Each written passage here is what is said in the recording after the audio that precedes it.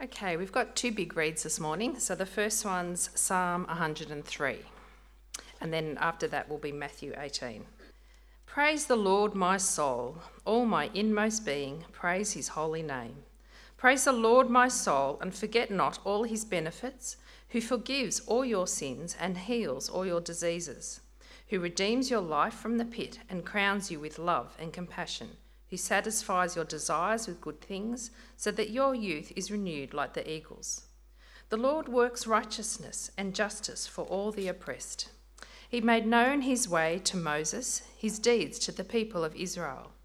The Lord is compassionate and gracious, slow to anger, abounding in love. He will not always accuse, nor will he harbour his anger forever. He does not treat us as our sins deserve or repay us according to our iniquities. For as high as the heavens are above the earth, so great is his love for those who fear him. As far as the east is from the west, so far has he removed our transgressions from us. As a father has compassion on his children, so the Lord has compassion on those who fear him. For he knows how we are formed, he remembers that we are dust. The life of mortals is like grass. They flourish like a flower of the field. The wind blows over it, and it is gone, and its place remembers it no more. But from everlasting to everlasting, the Lord's love is with those who fear him, and his righteousness with their children's children, with those who keep his covenant and remember to obey his precepts. The Lord has established his throne in heaven, and his kingdom rules over all. Praise the Lord, you his angels, you mighty ones who do his bidding, who obey his word. Praise the Lord, all his heavenly hosts, you his servants who do his will. Praise the Lord, all his works, everywhere in his dominion. Praise the Lord, my soul. And then we turn to Matthew 18, starting at verse 15 to 35. If your brother or sister sins, go and point out their fault, just between the two of you. If they listen to you, you have won them over.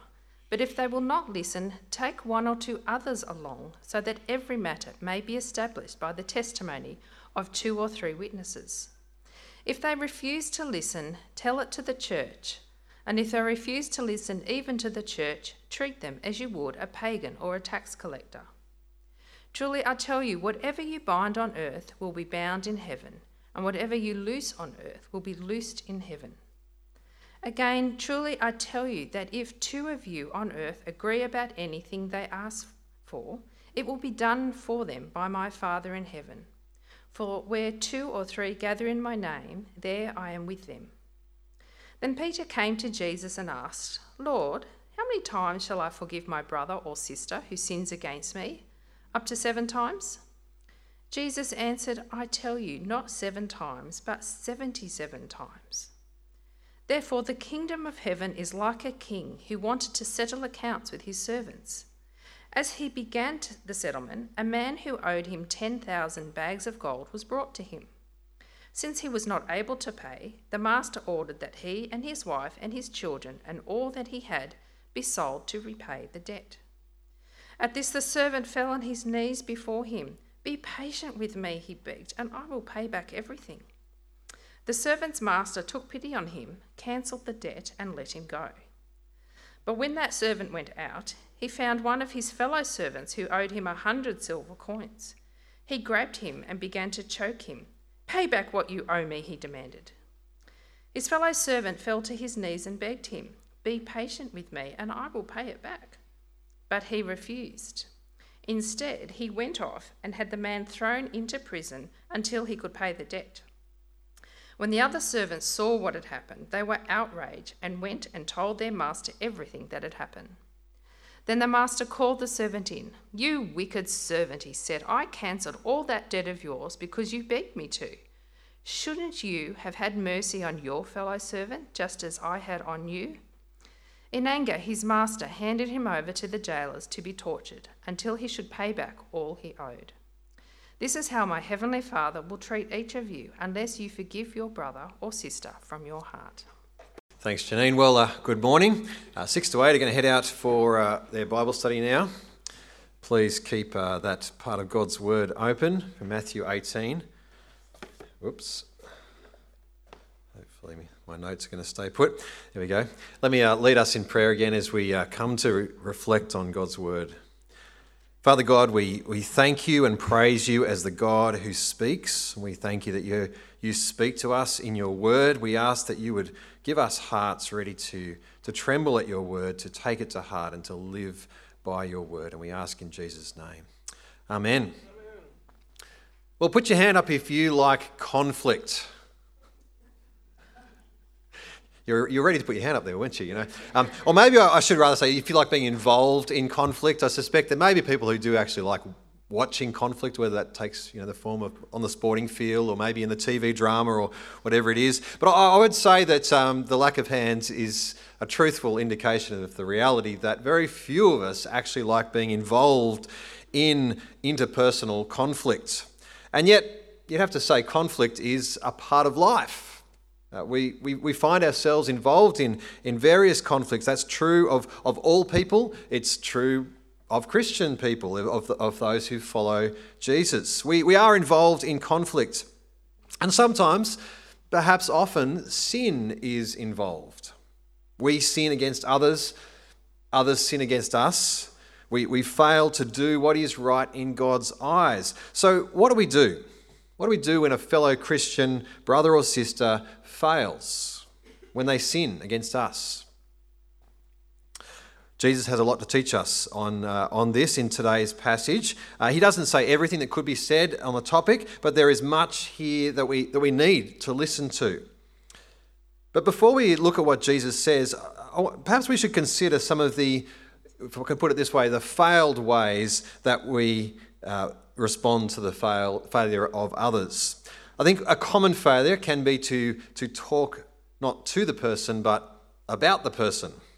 So if your brother or sister sins against you, go and point out their faults to a bunch of your sympathetic friends so that they can help them to understand what a terrible thing it was that your brother or sister did. No, that's not right, is it? That's not what Jesus says. Or maybe, as sometimes happens, if your brother or sister sins, go and tell the minister so that he can be triangulated into having a chat with them about what they did to you. No, that's not so good. Or worse still, talk to your sympathetic friends and then go to the minister and say, everyone is saying that so-and-so shouldn't do that, so please go and have a chat to them. Not good. Now, I should just give a qualifier here. Sometimes talking to someone else, if it's done appropriately, can sometimes be helpful as in a way of getting advice, if that's the purpose of it, is to get advice or to seek wisdom, get perspective on things, to think about, well, what's the best way to deal with that? Sometimes that's helpful. But no, only speaking about your brother or sister rather than to your brother or sister, that's a failed way of dealing with failure. Second failure can be to not say anything, to just kind of let things slide. Now, depending on the nature of it, there can be a time to let things slide. Perhaps the other person already realises what they did and actually what they need from you is forgiveness and grace rather than having their faults kind of itemised for them. So there can be a place for letting things slide. But to take the position of never saying anything can end up just being permissive, saying in effect, it's fine to sin. It doesn't matter. If the youth group leader is sleeping with his girlfriend and no one says anything, everyone is in effect saying it's not sin, even though the Bible says clearly that sexual relationships outside of marriage are sin. But by not saying anything, we would be saying either it's not sin or it's okay to sin. It doesn't matter, which is wrong and terribly unhelpful for them. The other problem with not saying anything is that it can kind of lead to what I might describe as the volcano effect, where you say nothing and everything is kind of kept underground with pressure slowly building until eventually something cracks the surface and the volcano explodes and you let rip and tell them what a terrible, horrible person that they are. Being permissive, not saying anything, is not the way to go. But actually the opposite can be equally unhelpful. To be constantly on the lookout for the sins of others so that you can jump on it and say, aha, look what you did. A kind of moralistic spot it and stop it campaign.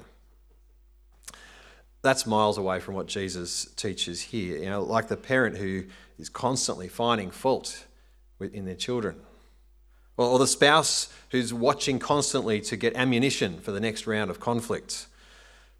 Like the water polo player who pushes themselves up high in the water by pushing others down below the water.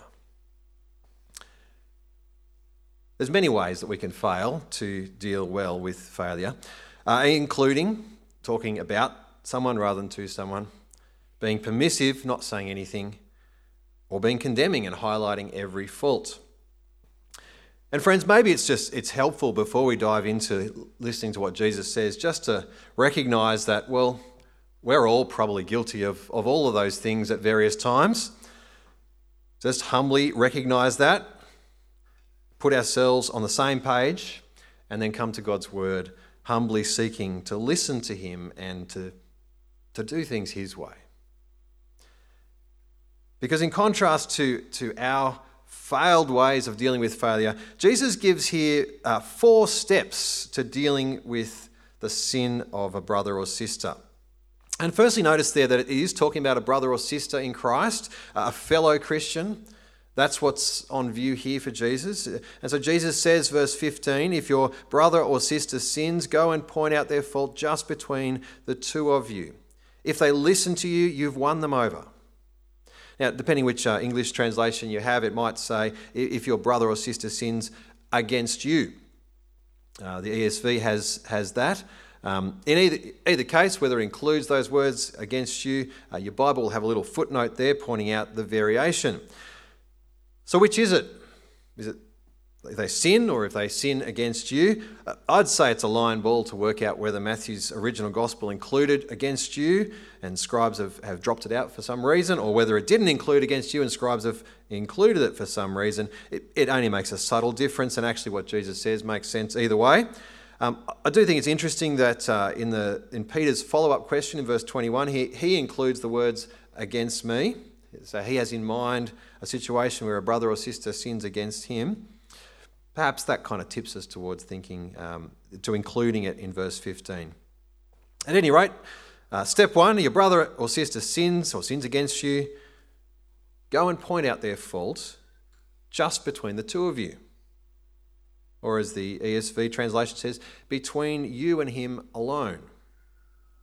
Now, that's very helpful because sometimes when we do that, we discover that actually it wasn't a matter of sin. There was a miscommunication, a misunderstanding, and talking about it, having a conversation just between the two of you can help sort of clear that up, and you gain a better perspective on things. But if it does turn out to be a matter of sin, notice the goal of speaking to them. It's not to condemn them. It's not to get one up on them. It's not to seek revenge. It's not even to seek justice. You did this, and so there needs to be consequences. Justice is a good and right thing. But that's not what Jesus is saying is the goal, the motivation here. The goal is to win them over. Or as the ESV puts it more literally, to gain your brother. To bring realization for them, repentance, restoration, reconciliation. So our motivation in this, well, it ought not to be about us, our rights, our grievances, our vindication. No, it's actually about them and their godliness. Our desire to love them by helping them to not continue in unrepentant sin. We want to gain our brother or sister back. It's like what Paul says in Galatians 6, it'll come up on the screen, verses 1 to 3. He says, brothers and sisters, if someone is caught in a sin, you who live by the Spirit should restore that person gently. But watch yourselves, or you also may be tempted. Carry each other's burdens, and in this way you will fulfill the law of Christ. If anyone thinks they are something when they are nothing, they deceive themselves. Now, there's a lot in these few verses, and this isn't a sermon on Galatians 6, but just notice there, the goal is to restore. To restore a brother or sister who's caught in sin, and to do it gently and with a humility that watches ourselves to guard against our own sin. So step one, we go to our brother or sister, just the two of you, and seek to win them back. But if they won't listen, well, step two, take one or two others along. Now, importantly, notice why we're to do this. This is not a case of, grabbing your besties who tend to, agree with you and go in force as some kind of power move. The one or two others are, notice, witnesses. Now, perhaps they're additional witnesses to the sin, and so it's not just your word against theirs, or perhaps they're witnesses to the conversation between the two of you. Either way, witnesses are called in because there's opposition, there's dispute. You only have witnesses when there's something that's disputed and you're trying to get to the truth. So hopefully, if your brother or sister can see that, well, it's not just you who's concerned about this issue or concerned for them, but others are equally concerned for them. Hopefully they'll listen and respond rightly. But verse 17, if they still refuse to listen, tell it to the church. Now, what does that look like? How do you do that? Is it with or without their consent? How do you do that in a modern Australian context, and where does that fit with defamation laws? This is tricky. But leaving aside our modern context for a minute, notice what Jesus does and doesn't say here. He's not talking about kicking someone out of the church or excommunicating them. There are other passages in the scriptures that speak along those lines, like 1 Corinthians 5 and Romans 16, verse 17, Titus 3, 10 to 11. But I don't think Matthew 18 is talking about kicking people out of the church. If they refuse to listen to you, just the two of you, and they refuse to listen to one or two other witnesses, then Jesus says, tell it to the church with the hope that they will listen to the church. The motive is not to expel them from the church or even to warn the church of them and their sin, as appropriate and necessary as that may be in some circumstances. No, the motive is still to have them listen, to win them over, to see them repentant and restored as a brother and sister. So this telling to the church, whatever that may look like, and perhaps we can think and discuss later what that might mean. The goal of that is in order to strengthen and widen the witness, so that hopefully they'll wake up to themselves, realise that, well, this is not just the opinions of two or three people against theirs. They face a choice of refusing to listen to the church and continuing in their way, or repenting and being restored. Now, if they refuse to listen, even to the church, what then? Expel them? Condemn them? Have nothing to do with them? No. Jesus doesn't say that, does he? Notice what he says. He says, treat them as you would a pagan or a tax collector. Or the ESV puts it, let him be to you, and the you there is singular. It's not talking about the church and their response. It's what's your response? Let them be to you as a Gentile and a tax collector. Now, Jesus is speaking to Jews at this point, and for a Jew to regard someone as like a Gentile or a tax collector is to regard them as an outsider. Let your relationship with them be that of to an outsider. I think what Jesus is saying is, you've gone to them as a brother or sister. You've sought to gain them back as a brother or sister in Christ. But if they continue to refuse to listen, despite all your efforts, well, you have done what you can. Let it go. Your commitment to them as a brother or sister to do what you can to see them won over, that actually has limits. And there can come a time where there is nothing more to do other than to relate to them as you would a pagan or a tax collector, which is not to write them off and ignore them. I mean, think about how Jesus related to tax collectors. What did he do? He loved them He called them to himself. He called them to repent, but he loved them. And Jesus taught us how are we to treat our enemies? We're to pray for our enemies. We're to pray for them that they would be saved. So I think to let them be to you as a Gentile or a tax collector means we'll treat them as you would treat anyone who hasn't yet come to repentance. Continue to bring the gospel to bear in your own life and in the lives of those around you.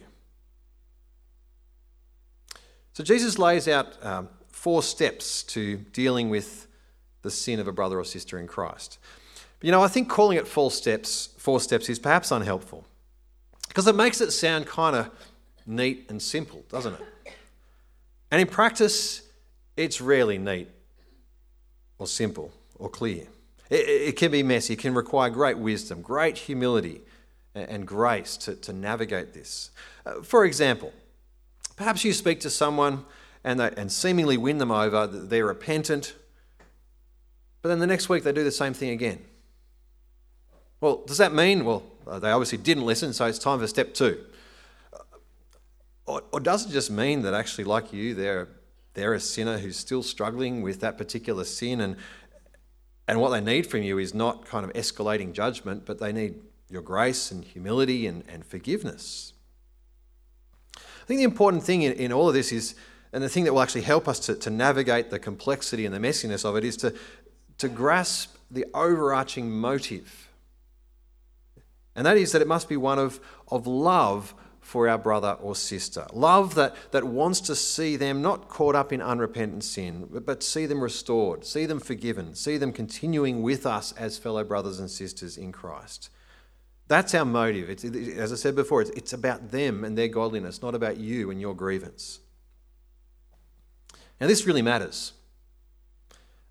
So much so because it has actually eternal consequences, which I think is the point of the next slightly strange to our ears thing that Jesus says. I'm just going to grab some water. Notice what Jesus says. He says, "Truly I tell you, whatever you bind on earth will be bound in heaven.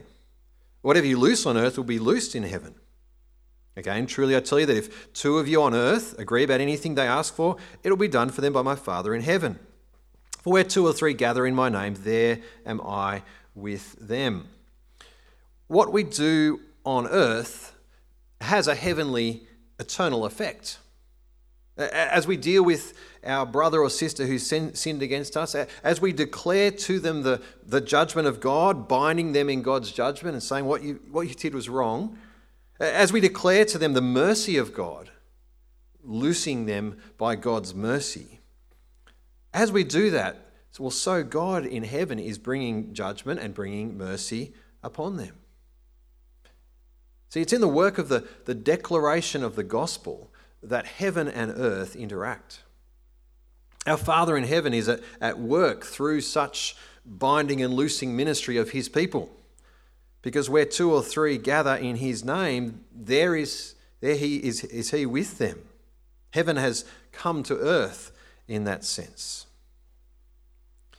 So this love-motivated, restorative, directed ministry of the gospel of Jesus in the lives of his people, he is with us in this, working through us to bring about the kingdom of heaven.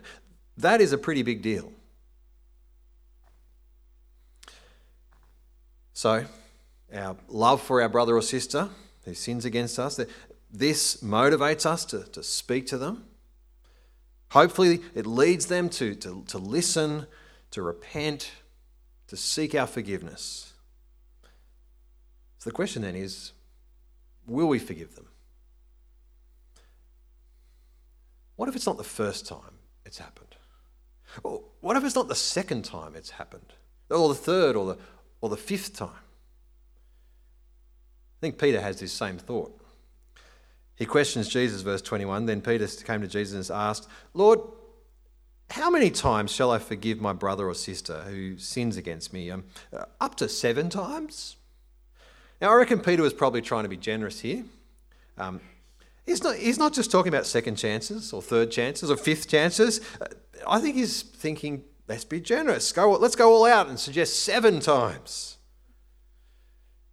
Poor Peter. Jesus answers, I tell you, not 7 times, but 77 times. Or it could be 70 times 7, with quick maths, 490 times. But I think Jesus is not saying, look, keep counting until you get to 77. He's saying, don't count.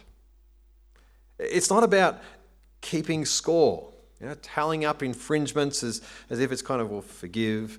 But then when you get to 7, next time it's not forgive, it's condemn. Jesus says, no, we're not to be people of condemnation. We're to be people of abundant forgiveness.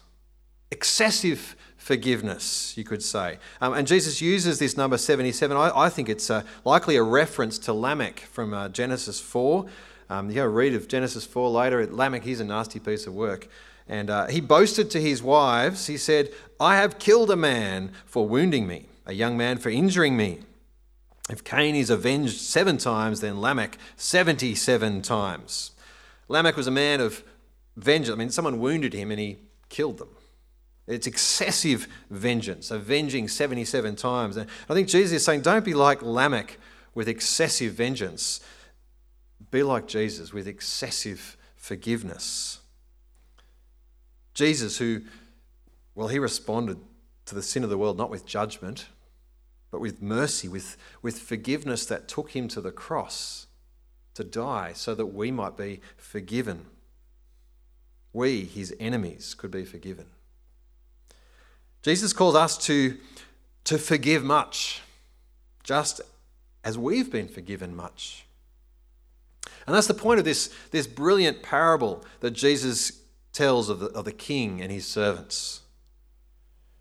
The challenge of preaching on this parable is the parable just tells itself, and in the sense, if you haven't got it from hearing it, what can I add by preaching on it? But let me just draw out a few things. The king is bringing judgment.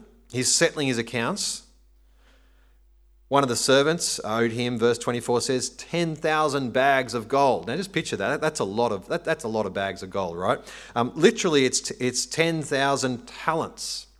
Now, a talent, if you've got a footnote, and you've got a footnote in your Bible, if you can read it, the very small print says that a talent is about 20 years of a day labourer's wages. 1 talent, 20 years' wages. So this servant owed 10,000 talents. That's 200,000 years' wages. Jesus' point is this is an impossibly large debt. I mean, Jesus could have said he owed $1 gazillion billion. Verse 25, since he was not able to pay, obviously, the master ordered that he and his wife and his children, all that he had, be sold to repay the debt. The master would recoup something towards the debt. But at this, verse 26, at this the servant fell on his knees before him. Be patient with me, he begged, and I'll pay back everything. Now notice that the servant asked for patience, for time to try to pay back this impossibly large debt. He asked for patience, but instead the master gave him mercy, forgiveness. Verse 27, the servant's master took pity on him, cancelled the debt and let him go. Literally forgave him the debt, the same word in the original, and released him. But this forgiven servant then went out, verse 28, but when the servant went out, he found one of his fellow servants who owed him 100 silver coins. 100 silver coins. The footnote again says 100 denarii. A denarii was 1 day's wage. So he owed 100 days' wages, which is tiny in comparison to 200,000 years' wages. He grabbed his fellow servant, began to choke him. Pay back what you owe me, he demanded. His fellow servant fell to his knees and begged him, be patient with me and I will pay it back. Notice he says almost exactly the same thing that the first servant said to the king. He too asks for patience so that he can repay the debt of 100 days' wages. But verse 30, he refused. Instead, he went off and had the man thrown into prison until he could pay the debt. when the other servants saw what had happened, they were outraged and went and told their master everything that had happened. Then the master called the servant in. "You wicked servant," he said. "I cancelled all that debt of yours because you begged me to. Shouldn't you have had mercy on your fellow servant just as I had on you?"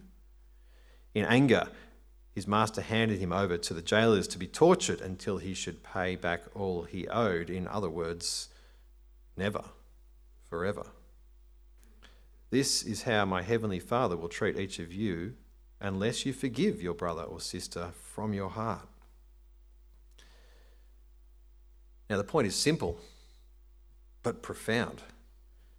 If we are forgiven servants of the King, if our Heavenly Father has mercifully forgiven us the enormous debt that we have due to our sin, which would be impossible for us to somehow deal with ourselves, if we've been forgiven such an immensely, impossibly large amount by God,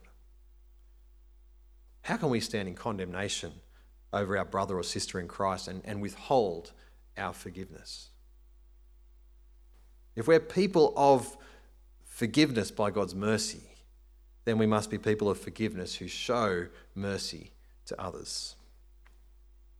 Or turn it the other way around. If we refuse to forgive others, then, well, that's a sign that we, like the first servant, haven't rightly received forgiveness ourselves. We haven't understood it. We haven't embraced it. Perhaps we're blind to the impossibly large debt that we've been forgiven. Jesus says you must forgive your brother or sister from your heart, or God will not extend his forgiveness to you. Now, on this topic of forgiveness, a lot more can and needs to be said. Sometimes sometimes it's quick and easy, and sometimes it's very slow and difficult. Sometimes it can take time to feel the effect of forgiveness. It can be some time after the decision to forgive, the decision to release the other person from their debt to you, the decision to head in the direction of forgiveness. Also, forgiveness doesn't mean there aren't still consequences in this world for sin. Forgiveness doesn't necessarily mean full restoration of relationship. That will depend on various things, including the other person's recognition of their sin, their willingness to repent and to seek to change. Forgiveness can be tricky. But as people who have been forgiven much by our gracious Heavenly Father, we must strive to be people whose knee-jerk response, whose from-the-heart response is one of forgiveness towards others, in response to God's forgiveness towards us. What are the implications of God's word to us? For some of us, maybe many of us, this could be a live one. Maybe someone sinned against you. Maybe someone has come to you to say that you've sinned against them. Maybe there's a bit of both going on. How will you respond? My prayer is that it will be with gentleness, humility, wisdom, repentance, forgiveness, and a desire to pursue restoration. That we would respond with that abundant, excessive 77-fold love and forgiveness that reflects God's abundant, excessive 77-fold love and forgiveness of us. How about I lead us in prayer that God would help us to do that? Heavenly Father, we thank and praise you that you are the God of grace and mercy. We thank and praise you that in the Lord Jesus, that he has died and risen again for us, that we would be forgiven. We thank you that Jesus didn't come into this world to condemn the world, but to save the world.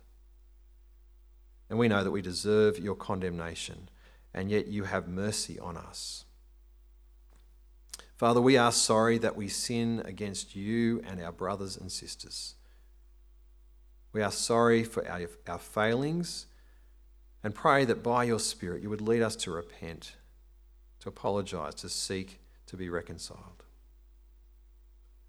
Father, you know the hurts that we suffer from other people, using us, abusing us, not treating us properly. We pray, Heavenly Father, that you would give us that same generosity, that same graciousness, that same mercy and forgiveness that you have. That our concern would be for our enemy's salvation and not for our own feelings. We pray that we may speak to them for their benefit, that we may bring witnesses and the church to them for their benefit and not for ours. We pray that you would give us grace and wisdom to know how to do this. Father, we pray too for your Spirit to take away from us those hurts that can't be resolved in this world, knowing that you are in control and that all things will come to you and be dealt with by you properly in due time. So, Father, we pray for your help. We beg for your mercy, that there may be no conflicts amongst us. But when there are, Father, we pray that you would enable us to do as our Lord Jesus taught us, that we might bring honour and glory to him, even in our conflict, and we ask it in his name. Amen.